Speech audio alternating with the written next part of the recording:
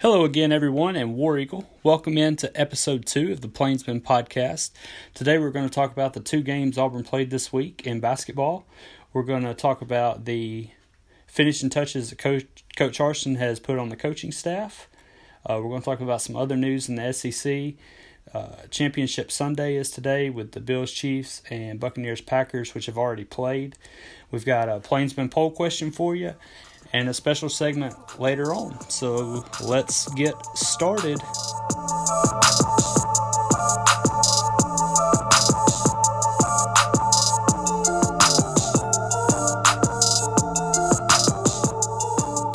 All right, I'm going to welcome in our producer. He puts the pro in producer, Brett Miller. Welcome back for episode 2.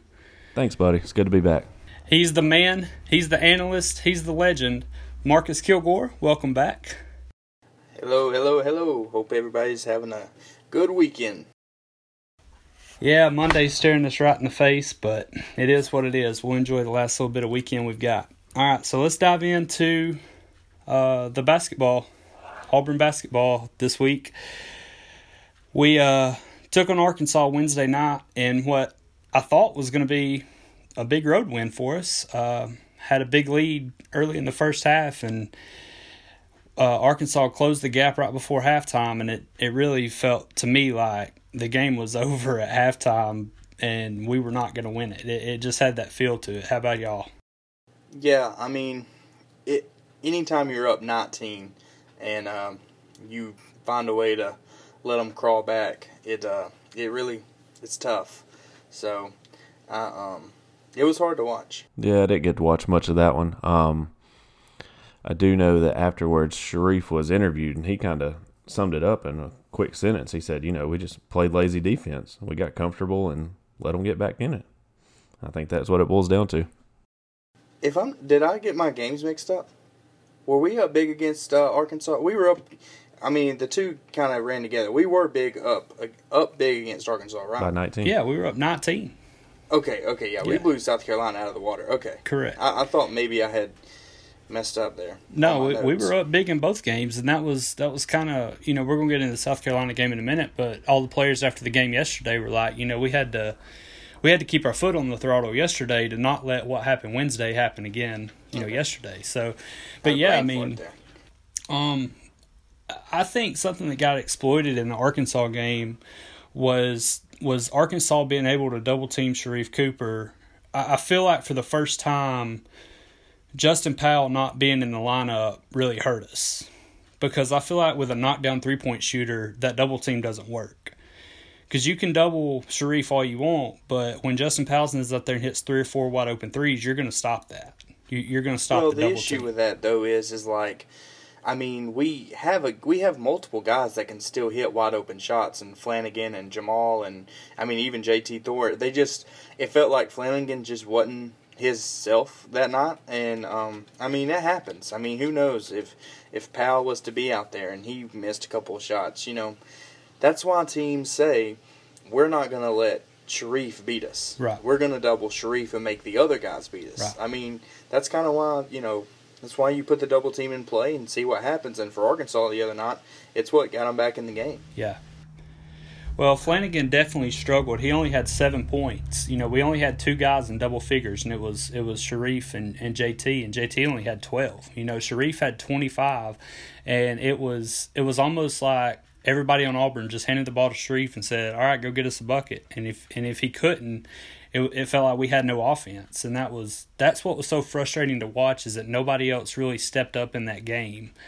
And you hit it, Marcus. We do have other players that can. I don't know. To me, it seemed like Flanagan was trying to do too much, but even with all that said, we still had a chance to win the game late. Definitely, we put together a couple of big defensive stops there at the end. Our biggest thing, to me, at the end of the game, we could not hit free throws.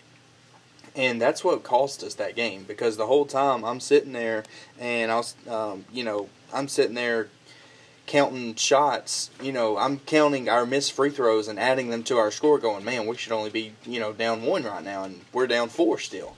Yeah. It's frustrating to watch collegiate D1 and an SEC team miss free throw after free throw after free throw. It's tough. Yeah. Well, that's been a problem for Auburn in the past, but not this year. We've shot the ball really well from the line this year. But it cost us the game the other night, in my opinion. No, you're right, 100%. I mean, Arkansas was just one of those, outlying instances where we just couldn't hit the free throws. And I thought there was listen, I've never taken a team to the Final Four, so I'm not going to sit here and hammer Bruce Pearl. But I thought that there was a questionable timeout call in between Arkansas's free throws where it didn't allow us a chance to set up a play. Like, we had to go on our last second heave kind of off of the make or miss free throw. And luckily the guy from Arkansas made it and gave us a chance to at least inbound the ball, but he took a timeout in between the free throws. I don't know if it was to ice the kid and set up your play there, but it felt like you had one timeout. I don't know. I thought it was an odd time to use it, in my opinion. I questioned it also. I just thought that, to me, if you hold that timeout, even if he was to miss it and you take the timeout and it may not advance the ball, you still, if you take it in between, you don't get that, the option to advance at all. Right. So, I mean, I'll question the same thing, actually, the next day. Yeah. But, Brett, anything you want to add to the Auburn-Arkansas game before we move on? No, I did kind of notice that Javon Franklin came in off the bench. He had 8 points and kind of only gave him 11 minutes in the game. I know that basketball is a huge feel thing, so it makes you wonder why he only got 11 points after he had 8 points, so he was the fourth highest scorer, I believe, and he only had 11 minutes, so why not give him a couple more minutes in the game and see if he can hit a hot streak? But like you said, I'm not Bruce Pearl, and I don't coach basketball for a living. It's just something I wonder. Well, I think it showed more yesterday because he got more minutes against South Carolina. So even though he didn't play as much against Arkansas, I think it showed that he was ready to play because he was out on the court a lot yesterday. I mean, 11 minutes is a long time too, and what you have to account for that is you get 11 minutes on film, and then the next day when you go back and look at that film, that's a long. I mean, 11 minutes is a pretty good time to, let the coaches see you and stuff. And like you just said, Mason, it gave him some more time yesterday in the South Carolina game. He actually only had 11 minutes in the South Carolina game as well. Well, maybe it was 22 minutes in the last two games. It sounds better than what he's had. Maybe it was just he was more productive. I don't know. I don't know how many points Javon had yesterday, but it felt like he was making a lot of big plays. So, I know he had one alley-oop dunk from Sharif, and I think he had a couple of big defensive plays. But let's move on to that game because it was a lot more fun to watch and talk about. Auburn absolutely could not miss yesterday. 109 points. Earlier in the week, Alabama scored 105 against LSU, and we were all like, oh my God, Alabama just put up 105, and then we come out and put up 109, so that felt good to me. But, like I said earlier, Auburn never let up yesterday, and that was the difference in the South Carolina game versus the Arkansas game to me.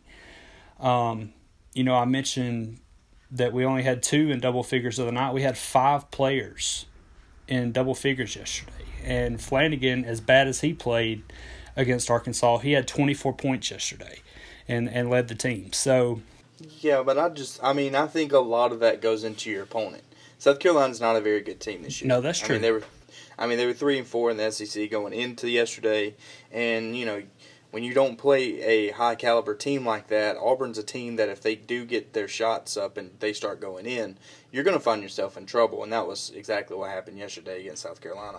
Well, South Carolina's also missing Frank Martin with some COVID issues, so they hadn't had him around the program in a little bit, and that's a pretty big name to be missing, on the sideline. So that could have had a little bit to do with it also, but no, you're definitely right, Marcus. Arkansas is a much better team than South Carolina, but it still felt good after losing Wednesday the way we did. The guys didn't just cash it in. They came out and showed out yesterday. So that was fun to watch.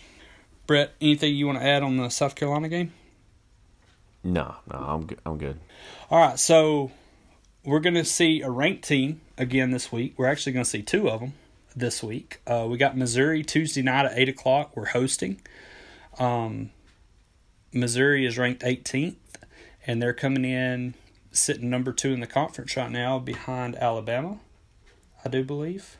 Yeah, that's right. Yes, that's correct. So, it's a chance for Auburn to kind of measure themselves where they are before the big weekend. We play number 2 Baylor Saturday. The time for that game has not been determined yet, but we played number 1 Gonzaga, second game of the year, and got completely blown out. So, again, we play Missouri this week, kind of a tune-up before we go to Baylor, and I'm not gonna sit here and call an upset on Baylor, but I do think it's going to be a much more competitive game than what we saw against Gonzaga. I think Missouri's a big game for Auburn because if you go out and you compete and squeak out a win, keep it close, kind of like Arkansas the other night, I think you have momentum going into Baylor. You definitely want to look good your week game, though, because, Missouri's on a 3-game win streak right now. They have a really good defense. They only average giving up 66 a game. That's a really low number. But if Auburn at home's very deadly, and if they can see that 3-ball go in and Sharif can get rolling, I think we have a really good chance to beat Missouri. And I don't know about Baylor. Baylor's 14-0. That's a really good Baylor team. Yeah. I don't know our expectations going into that game, but like I said, if we can squeak one out against Missouri, I wouldn't be afraid to call up the upset against Baylor. Well, don't forget, Missouri beat Tennessee yesterday. Number 6 Tennessee beat them by 9 points. Now, I know that Tennessee team has struggled the last couple of times out. Florida absolutely annihilated them last week. But, that's still number 6 Tennessee that Missouri went up there and beat by 9 points yesterday. So, like you said, Marcus, they're on a 3-game win streak. Mississippi State beat them by 15, but that was 2 weeks ago. So, they're playing better. So we'll see what Tuesday night holds. We get the 8 o'clock game again, so that'll be fun. Everybody loves those. But all right, well let's move on to the football. We actually had some breaking news today right before we started. We lost Tracy Rocker, who just got announced last week as our defensive line coach. He's going to Philadelphia to coach the NFL. I don't really want to break down what Tracy Rocker means to the team or anything, but I want to get y'all's opinion on kind of what it says that he just left a week after being introduced. What does that matter to y'all? Well, a couple things. I think that in this business, you always have to take an opportunity when it's, proposed to you. And I don't think anybody would argue that the Eagles, job at the Philadelphia Eagles is better than Auburn. And it's not a secret that the college football coaching grind, as far as the recruiting trail, it's a 365-day job. The NFL's not like that. And so you really can't blame a guy for that. I think that's one reason why Urban Meyer's probably going to succeed in the NFL, and it's not going to take such a toll on him, but just not trying to get away from that. I'm just saying you can't blame the guy, and, no hard feelings. He took a opportunity when it was presented to him, and let's just, move on and fill that spot with somebody just as good, if not better. Yeah, I agree. I don't blame him at all for going. You got to do what you got to do. You got to provide for your family. Mason, I think you had mentioned before that it had been said that he don't like recruiting. So if that's one of the things that pushed him towards the NFL, you don't have to recruit.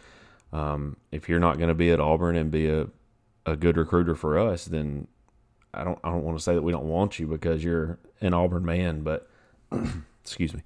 But I want the best coach and the best recruiter possible at Auburn. And if that's not Rocker, then so be it. Go get one. Yeah. Yeah, I agree. I just thought it was kind of a bad look on him, but at the same time, like Marcus said, you got to do what's best for you and your family, and Philadelphia is going to pay him a lot more than Auburn was, I'm sure. So, it is what it is. So that actually leaves one opening, but before that happened today, we had completed the staff. Coach Harsin brought in Burt Watts out of Memphis to coach the linebackers, and unfortunately that means that we will not be retaining Travis Williams. That hurts. I love T-Will, man. He was such a great recruiter, but what is there anything about Burt Watts that stands out to y'all that y'all see a silver lining? Other than the fact that Brian Harsin said this guy can come in and coach the linebackers. I mean, I am 100% on board with the Harsin train. I mean, if Brian Harsin thinks that this guy can do a great job, I'm good with it. I trust him because of the staff that he's built other than him. So I don't think that I've seen people question it, but at the same time, we gave the reins to him and said, you do it, and he's done a great job. So I'm all on board with it. Yeah, I saw a small stat earlier. It said when he was at Memphis this past season, they obviously went 8-3, had a bowl victory. The defensive unit was 20th or top 20 nationally in red zone defense, turnovers gained, and fumbles recovered. So something that's being coached at Memphis is going right. If you can bring that to the Plains, then come on, buddy. Well, another thing about him is Harsin's familiar with him from his time in the Mountain West. He was at Fresno State for 3 years, and he spent 2 of those years as defensive coordinator. So, and when he was there, you know, his defense was in the top 10 nationally in a lot of statistics. So that to me says a lot that we've got a former defensive coordinator coaching our linebackers. That's a pretty big deal, in my opinion.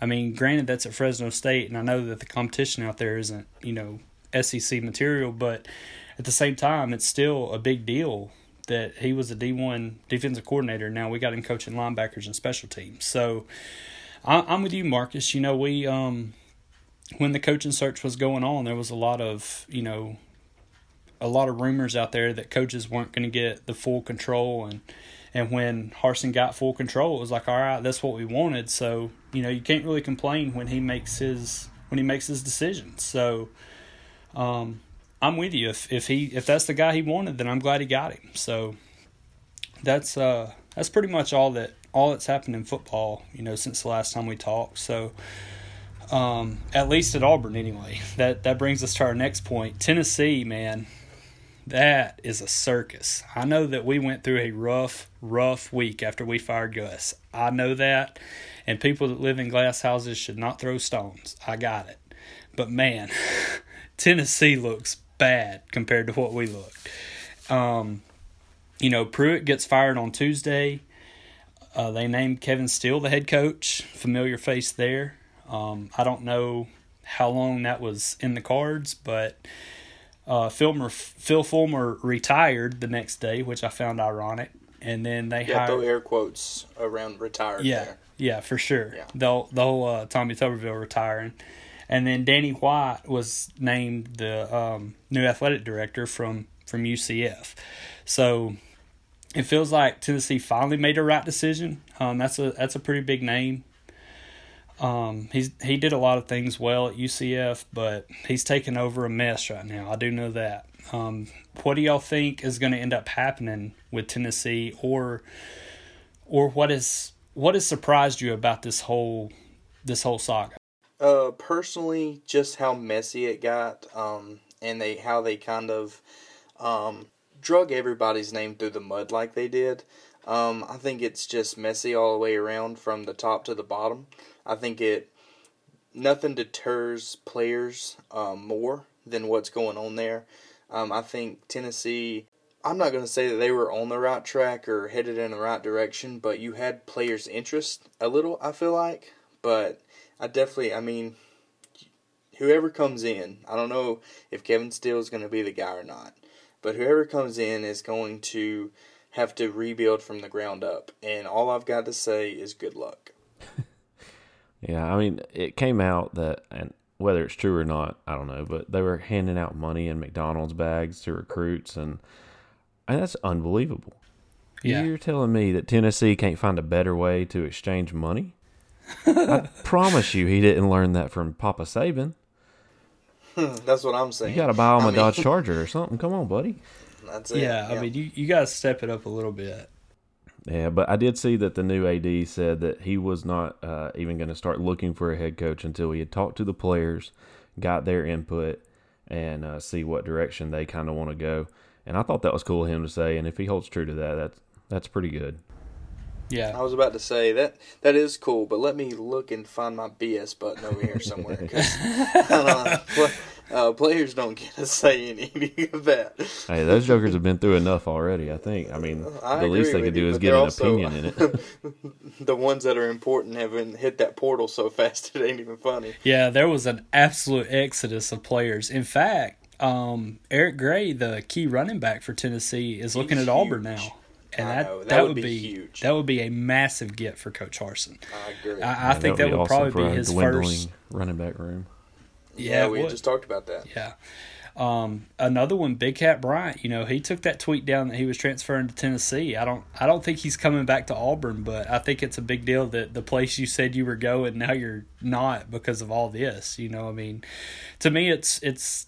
I'm not gonna say it's funny because it's a kid's career, but at the same time, you thought the grass was greener on the other side, and really the grass was on fire. So Big Cat's McDonald's sack must have been a little bit light. It's only funny if it's like who was the one who was like steering Big Cat. If Big Cat was truly looking to better himself, but you see names that left where he was and went over there, and you just wonder, if that's the case, then I don't know that the grass is greener like you just said. So I guess we'll see. Well, not to really kick anyone while they're down. We'll move on from Tennessee. While we're talking about the SEC, I do want to look at the SEC standings in basketball. At the top is unbeaten Alabama at 8-0, and then we've got Missouri right behind them at 4-3.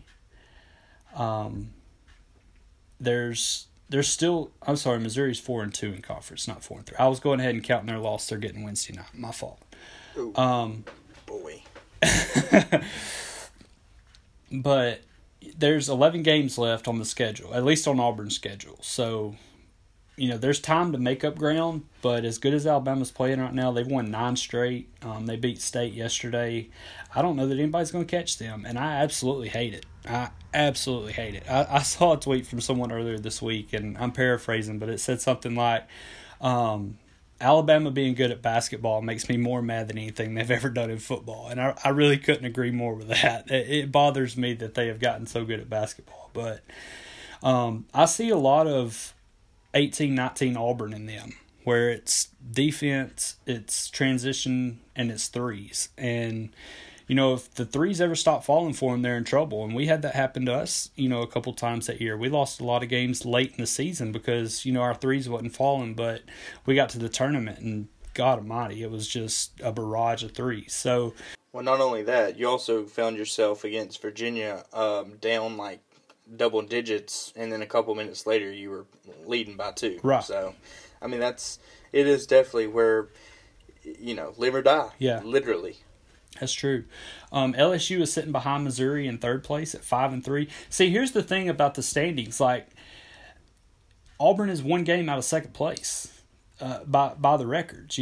Well, okay, so Missouri's at 4-2. They've only got 2 in the loss column, but they're ahead of LSU and Florida, who are both 5-3. Because they've got 1 less loss, but they also have 1 less win. So technically, Auburn would be 2 games out of second place, if LSU and Florida were to win. So, but what I'm saying is it's a log jam right there in the middle. I mean, there's not but a couple of games difference between second and 12th place in this conference. So, if Auburn can get hot and win a few games in a row, they could find themselves right there. Obviously we're going to need some help because even though we may not be able to play in the SEC tournament, we could still win the season championship.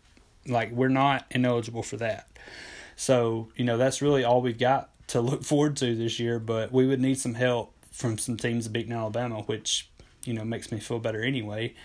But that would be the only way we would be able to catch them. So the schedule isn't really that terrible for Auburn once we get past Baylor. You know, we've got Georgia again, we've got Kentucky, we've got the 2 Mississippi schools, and we end the season with Tennessee and Alabama. So really, we still kind of control our own destiny. Even if we lose to Baylor, that's not going to kill us in the conference standings. So right there in the middle with Missouri and LSU is Florida, Tennessee, Kentucky is 4-3 in the conference, but they're not looking good. They had dropped 3 straight before winning yesterday.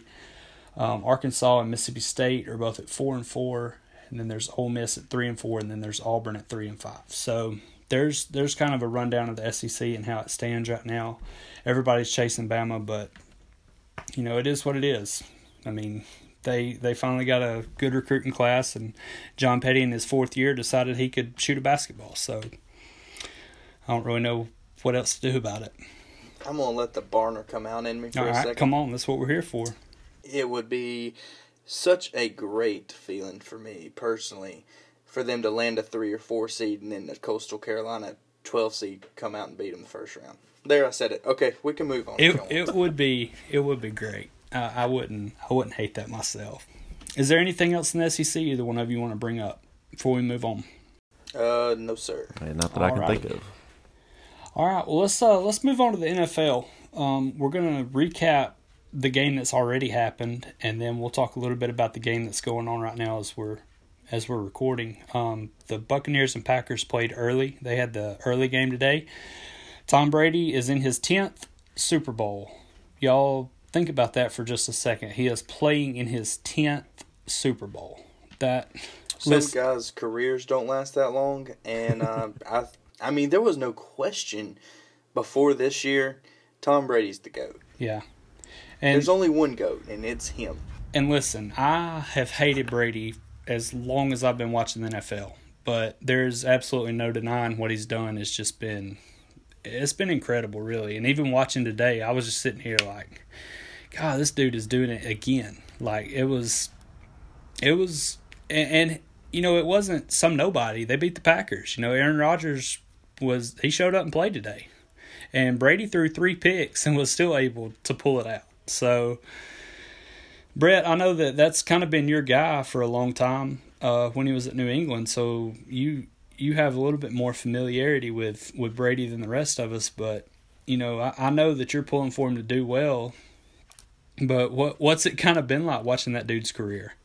I mean, it's been exciting because it's kind of like watching Tiger Woods in the PGA. You get to a point where you know that you're watching the best player that you've ever seen play a certain sport. And just watching him come out every week, do what he does. He's the field governor. He puts people in places that they need to be. He audibles and does all this crap. But then you have guys like, I loved watching Julian Edelman with him because he made a small wide receiver a super successful NFL receiver while he was at the Patriots. And he's got the goofy guy like Gronk, who he made probably a Hall of Famer as a tight end. And I think that he just makes everybody better around him no matter where he goes. And that has been made obvious this year because he went to Tampa Bay and took them to the first playoffs and now the first Super Bowl, I think, in their franchise history. Is that right? No, they've been to the Super Bowl, but I think the last time was it was early 2000s or late 90s. I mean, it's been a while. It's been 20-something years. So, but yeah, I mean, that's a franchise that has not been good of late. You know, they were picking early first round for a while. You know, they got Jameis in 14 with the number 1 pick. So, or top 5 pick. I don't know that it was number 1, but you know, that's just where they've been is at the top of the drafts because they've been so bad. And then, you know, Brady comes in. I think the debate's over. You know, we talked about it a little bit last week, but it wasn't Belichick. It was definitely Brady. Right. Well, just to piggyback off of what Brett said, I mean, I think everybody at the end of the last season was debating on whether or not it was Tom Brady or Bill Belichick. Tom Brady or Bill Belichick. And I'm not saying after one season you can make that, you know, say that necessarily just after one season that it was all Tom Brady and none of Bill Belichick. But it goes so much more than basketball, so much more past football. When Tom Brady's got a guy living with him, and Antonio Brown, who really is a guy who has struggled just in his personal life, and Tom Brady opens his own home with his wife and kids and says, I'm going to help you stay on track, and I'm going to help you win a Super Bowl ring. That will be one of the, if they can pull this off, that will be, to me, something that I remember is Tom Brady saying, look, I open my house to you, and I'm going to kind of keep you on the right line. It's just an incredible story, and you can have the debate in basketball and baseball and everything, but Tom Brady is the GOAT in football. Yeah. Well, while y'all were just sitting here saying that, I was thinking back to all the old heads that are on Michael so hard, about him being the best. And 15, 20 years from now, there may be a quarterback. We may be watching him right now. Patrick Mahomes may be the guy chasing Brady, that plays in 6, 7, 8 Super Bowls. But I feel like we're going to be the old heads saying it's Brady. Like, I don't care who or what, it's Brady. You know what I mean? So, well, we can hold up 10 fingers and say that's how many Super Bowls our guy went to. Yeah. That's just an incredible number. It really is. Incredible. It really is. The Jordan heads have his record in the finals or whatever. That's kind of what they hold over LeBron. But I don't care how many times you've lost the Super Bowl. The fact that he's been there 10 and he's won it 6, right? Is that correct? Correct. So, 2/3 of the time you've been there, you've won it. And I don't know, man. It really is remarkable. But Josh Allen, for Buffalo has had a pretty tough run to get to where he's at. And if he can get past Mahomes today, he slayed some giants to get to Brady. And if he could beat Brady next week, man, what a story that would be. He got through Rivers in the first round with Indy. And then he took down Lamar Jackson in the second round. And then if he could knock off Mahomes today and Brady next week, think about those 4 guys he beat to get a Super Bowl. That's going to be a pretty legendary run. You got to finish. Yeah, you do. That's for sure. But speaking of Rivers, my quarterback has retired, so that's fun. I think we're in the market for Matthew Stafford. They announced today that they're going to part ways, Stafford and the Lions. So I wouldn't hate it. I like Matthew Stafford. I think that he is severely underrated because Detroit is so bad. I think Stafford is a really good quarterback. He plays hard, and, man, he fights. He fights to the very end of every game. It don't matter if they're down by 4 or if they're down by 24. That dude still wants to play. So I would love to have Stafford come to Indianapolis. The Colts are ready to win. They don't have to rebuild around him. The defense is stout. We got a number 1 wide receiver in T.Y. Hilton. The running game looks really good. So, I don't know what would steer him away from Indianapolis unless maybe somebody could offer him more money. But, if he wants to win a Super Bowl or at least contend, I'm not going to say he's going to come to Indy and win a Super Bowl. But I'm saying if he wants to contend, I don't see why Indianapolis wouldn't be an option. Mason, do you have anybody else you'd rather come to the Colts? No, because I feel like if it's not Stafford, we're going to go with Jacob Eason, who's already on the roster. The kid out of Georgia, and I definitely don't want that. So, Deshaun Watson, but that's not a realistic thing. The Texans aren't going to trade him in the division. Especially to your division rival. I would love it, but that's not going to happen. I actually saw today, however, where he said he would rather be traded to the Jets than the Dolphins. I don't know what's going on in Miami, but that's a bold statement. I don't know that you could pay me enough to go to the Jets over Miami. Just for the fact of the Jets, it's super cold in the winter. In Miami, it's warm all year round. Yeah, and you're in Miami on the beach. So, yep. Yeah, I agree with that. But now to answer your question, Brett, I think Stafford would be my number 1 choice for sure. Colts also lost their offensive coordinator to Philly. He's going to be the head coach there. So we've kind of got gutted on the offensive side of the ball. But, to me, in my opinion, and y'all tell me if I'm wrong here, but I feel like the coordinator position in the NFL, especially the offensive coordinator position, is not necessarily that important. Like, you don't hear a lot of big names, as far as offensive being an offensive coordinator in the NFL is all but a stepping stone to a head coach. That's all it is. Yeah. That's all it is. Matt Patricia, for example. Yeah. But, they'll hire somebody else, and, I really do want Stafford to come to Indy though. That would set up for a fun 2021 season. All right, so we're going to move on now to Marcus's segment. It's called the Plainsman Poll. Marcus is going to ask a couple of questions to me and Brett, and then we are actually going to start posting these on our Twitter account at Plainsman Pod. Make sure y'all follow us there and interact with our weekly poll. But Marcus, what have you got for us this week, bud? All right, on Plainsman Poll this week, the first question I have is, which one of these teams, having new coaches this year in college football, which team do you think will have the most impressive year? You've got Texas with Steve Sarkisian. You have Brian Harsin at Auburn, and Shane Beamer at South Carolina. Which one of those three teams do you think has the most impressive year? I think I'm going to go with Texas. I really like Steve Sarkisian. He goes over to Texas where there is a lot of money to do what he needs to do in recruiting. There's a lot of talent in the state of Texas.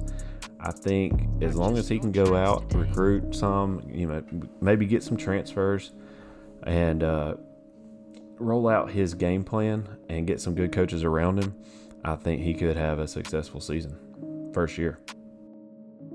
Yeah, that's the route I was going to go also, Brett. I think at Sark at Texas also, he took a lot of guys from Alabama with him, and that's going to be a big deal, I think. And I hate to sound like the SEC homer, but the Big 12 is a lot easier to get your feet wet than being a first-year coach in the SEC, like Harsin and Beamer. So I think Sark and Texas could definitely, bust onto the scene this year in the Big 12. All right. Well, after we witnessed arguably the best wide receiver in college football ever, history, this year in DeVonta Smith, and having a superior wide receiver in the NFL over the last 10 years, the start of the Alabama dynasty, you could argue, who will have the better NFL career as a wide receiver, Julio Jones or DeVonta Smith? I think that is going to depend on who's throwing the ball to DeVonta. Because Julio was a really good fit in Atlanta, and even Calvin Ridley, speaking of Alabama wide receivers, he goes to Atlanta and he's played pretty well, but I personally think Julio is underachieved. He's had one or two really good years, but other than that, he's had a lot of average years, and I don't know if that's, product of the offense or if maybe he's just not, as good as NFL receivers should be. But I think the thing that will hurt DeVonta is his size. He's not as big as Julio, but I could see him being in that Stephon Diggs role where it's a good route runner, get out in open field and get some yards. So I'm actually going to go with DeVonta. Yeah, I was going to say Julio just on sheer size alone. I do wish that Julio had a Tom Brady or Aaron Rodgers or Drew Brees throw into him his whole career, because that would have been fun to watch. I think it might have made his stats a little bit different. But I still think DeVonta is going to be successful. He'll be super fun to watch in the NFL. He's just so fast. It's stupid how fast he is. And, he just throw it up, he gets it. Goes and gets it. So it'll be fun to watch either way. All right. Actually going to shake things up on my end. There were 5 Auburn players playing in today's AFC and NFC championship games today. Can you name 3 of them?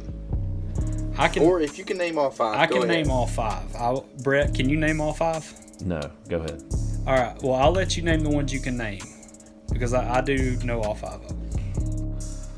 I know the one that comes to my head is Carlton Davis III. Whitehead?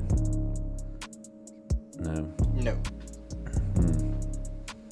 There is another safety on the Bucks, or another secondary player on the Bucks. That's still I'm trying to think of. Just to not drag this out, I'm just going to stick with him. Mason, go ahead. Okay. All right, so I've got Carlton Davis and Jamal Dean at the Buccaneers. Yes. I've got Montravius Adams was with the Packers. Yes. Duke Williams with the Buffalo Bills. That is correct. And Prince Tega Wanago with the Kansas City Chiefs. That is correct. Thank you, Raymond. Are we really claiming Right. Duke Williams And- as an Auburn football player?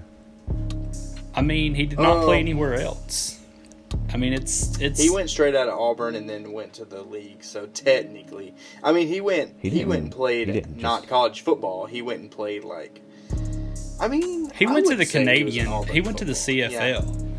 But He didn't just go. He was pretty much forced out. He was dismissed. He was kicked off the team. But that's true. But he's more Auburn man than Jalen Hurts is Alabama. Yeah, and Jalen Hurts is an Oklahoma quarterback. That's what I'm saying. But Duke Williams is more an Auburn wide receiver than Jalen Hurts is an Alabama quarterback. And if you ask me who Jalen Hurts was quarterback for, I'd say Oklahoma every time, just because I don't want to give him that credit. And you say, where did Duke Williams play college ball? Everybody's going to say Auburn. There is no other option. There is no other team. That's true. So, okay, last but not least, this is not going to be able to be a poll. This will be more of an opinion. I'm anxious to see what y'all say because it's so broad.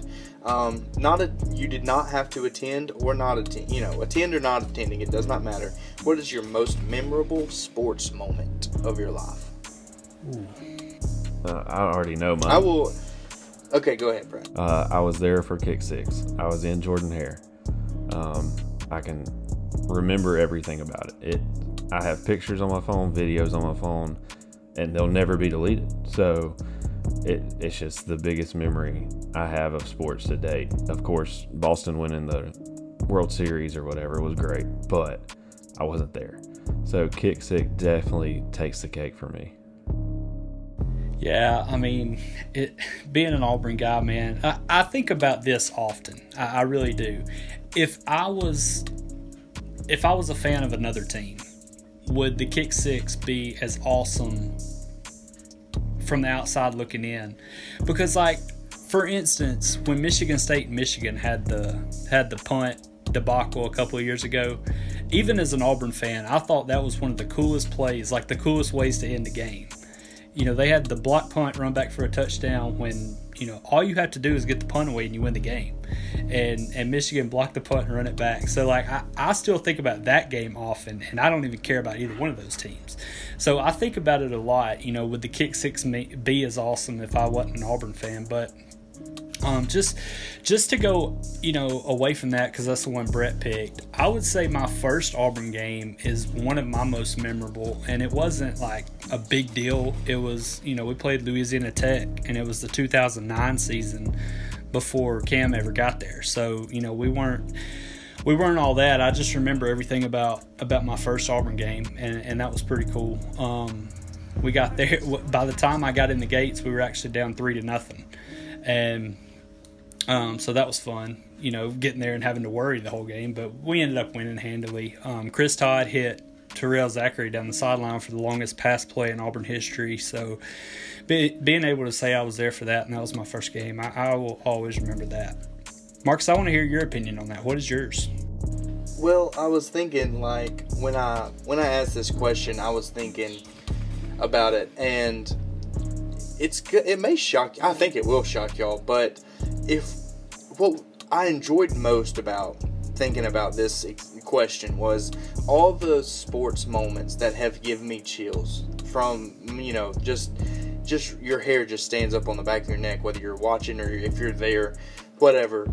But I don't know why. This is really weird. I do not know why, but I was so glued to the Miami Marlins when they lost Hernandez as the pitcher. And I was so glued to the TV that day, the next game after, and they did all the pregame stuff, and it was just, you could just see the emotion on all the guys and coaches and other players on the other team. And the first pitch of that ball game was a home run by D. Gordon, who had never hit a home run on his first at bat in his career. And the Joker is in tears by the time he's rounded around first.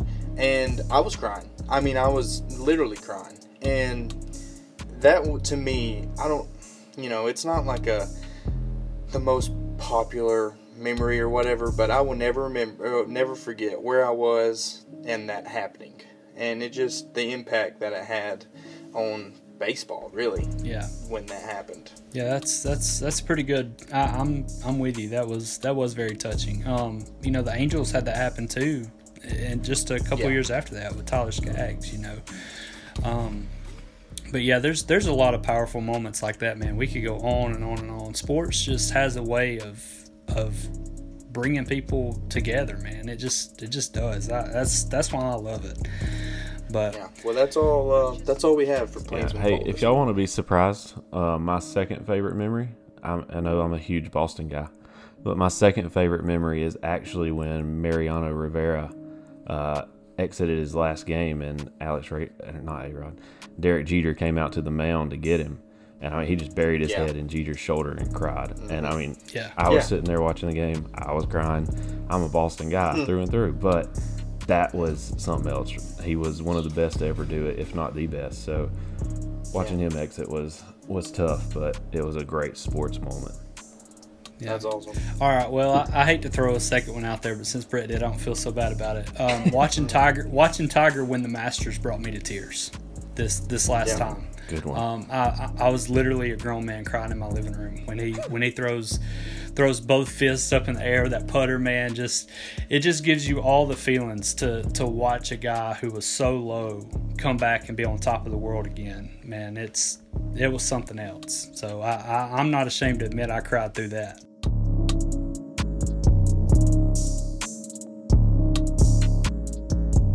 All right, guys. So we're going to introduce a new segment this week. And this is going to be the last thing on the show, but we're going to introduce a new segment called the Tweet of the Week.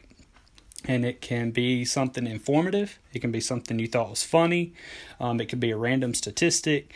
I don't care. I just want you to bring something to the attention of our listeners that they may not have seen throughout the week. And Marcus, I'm going to start with Brett. Good. Yeah, it makes me happy since I told you I still didn't have a tweet at the beginning of the show, but it's all good.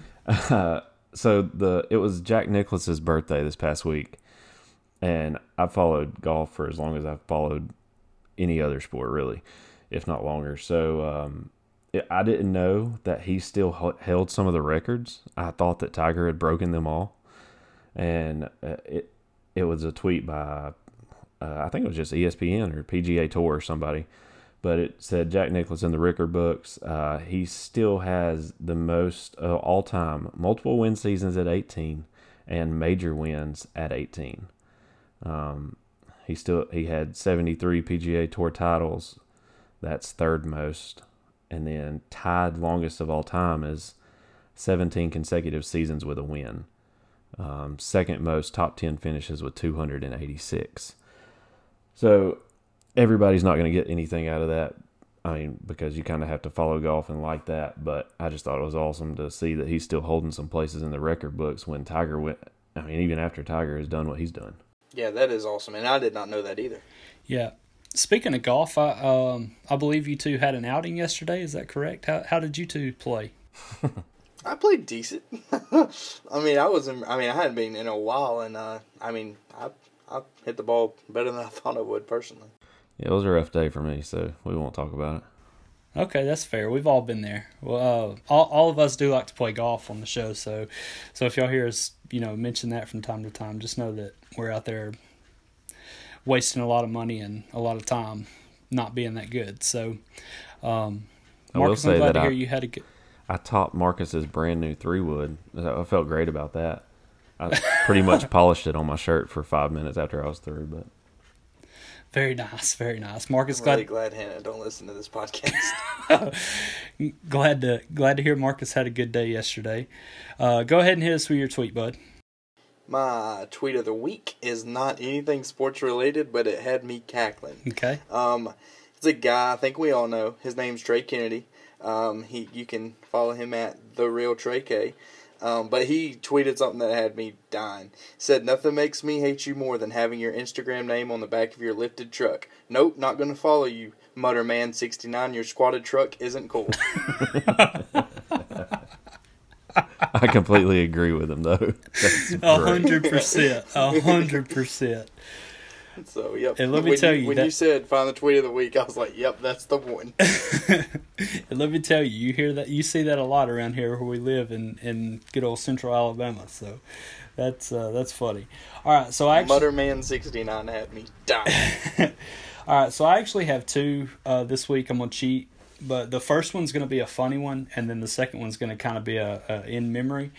But my first one was from Auburn Einstein.